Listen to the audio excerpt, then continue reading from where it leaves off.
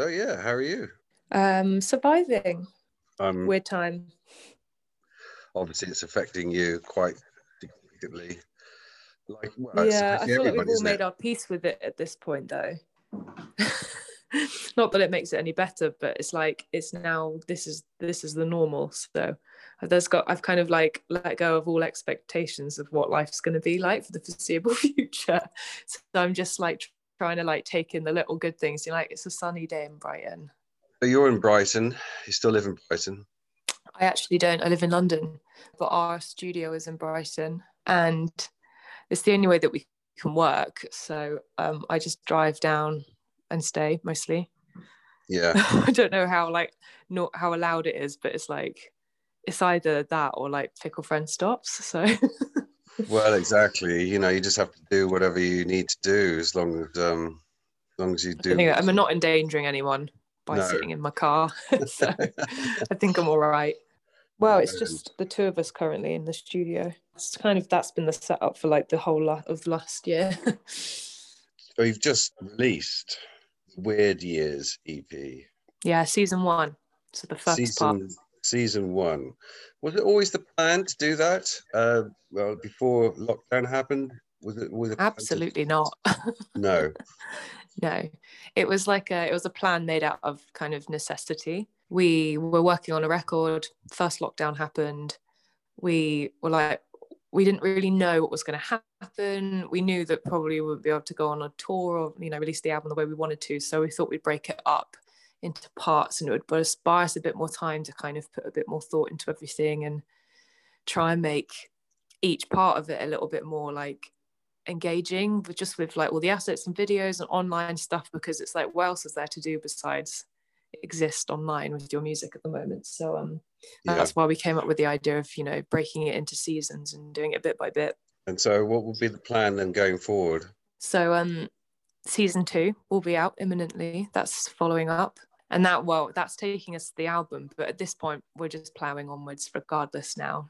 When did you record the song for the EP? We as we write, we record it. That's kind of how we work. It's kind of, they've all been in the works for like since last year, like the whole of the beginning of last year. We already had a couple of the songs like in demo form just from like writing, so it was more kind of like polishing and finishing stuff off up until first lockdown happened.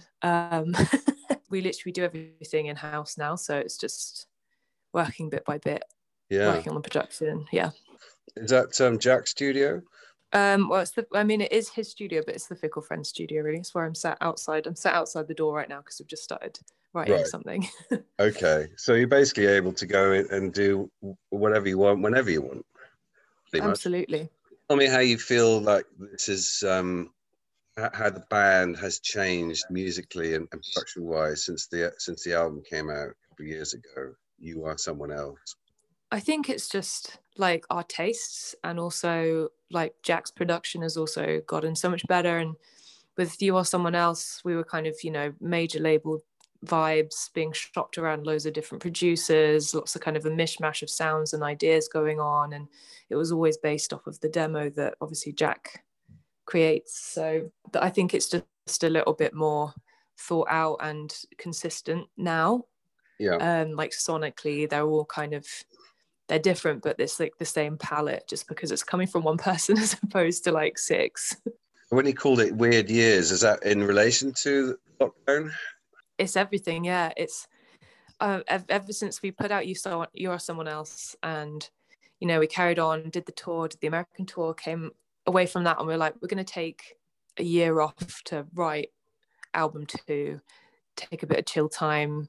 As soon as we were ready to like come back, the pandemic happened. So it was kind of like, when we were thinking about the concept of this record, I was like, all we kept saying was like, oh, it's been literally the weirdest couple of years, because it's like we've been so used to being on the road and like always the stuff in the diary, there's loads of stuff going on, and suddenly it's like there's nothing. It's just it's weird. It just feels so weird.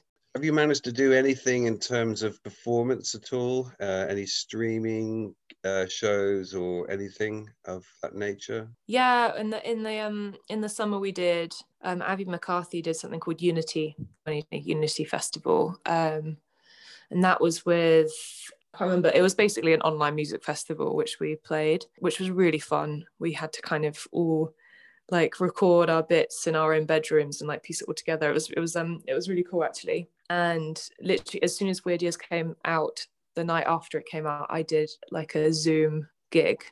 It was just me and a piano, but I kind of like invited fans to join this like chat group, and then they posted the Zoom link, and it was a really beautiful evening. It was really nice. I like played through the EP and we just chatted, and then I played it all again. Yeah, it was nice. Has there been the possibility, or is there the possibility of doing any shows like socially distant shows or small outdoor events or something like that? Or there's a lot of chat about it. Yeah. And the plan is to book, 3 decent sized socially distanced gigs in for kind of the near future, but it's like no one knows what's going on, no one knows what's going to happen. Like you can start penciling the stuff in, you can book it and you can be hopeful, but you've kind of just got to be aware that things are going to probably end up moving or being rescheduled or whatever. It's almost impossible to plan, isn't it, at the moment, in terms of... It sure is, yeah. So yeah, just a bit of backstory, if that's all right, for those who are not familiar with you. You've been going for a few years now. You got signed to Polydor, released the debut album, which came out a couple of years ago, and that made the top 10, I believe. It did. Yeah, number 9. Which is a fantastic achievement, I think. Really well done. We were very shocked and pleased. Were you really shocked? Absolutely, yeah. It was literally like we would have been over the moon with like a top 40, do you know what I mean? Or the top 100. And yeah, when the midweeks came in and our manager was like, oh, like, you could get a top 10. I thought he was joking. It kind of just happened on its own accord, and like we started playing shows, and I think for me anyway, I just loved that like complete thrill of being on stage and people being there, and people started telling. I just like the whole thing of like making t-shirts and organizing stuff and making dumb videos and making the music. It was all just like such like crazy fun to me. Yeah. But I think really it was just like, how long can I keep having fun for? And it just started to kind of grow, I guess. I remember I saw you at this festival in Preston Park, Together the People. I don't know if you remember that. Oh, yeah, I remember that. 2016, 15? Yeah, I think probably 2016. Yeah. I remember the show. It was a lot of fun. Yeah, I mean, I had no expectations whatsoever. I remember somebody recommending you, really enjoyed it. I thought there was a lot of energy on stage. If you met somebody and they didn't know who you were or anything, how would you describe your music to them? I'd call it like indie pop for festival stages.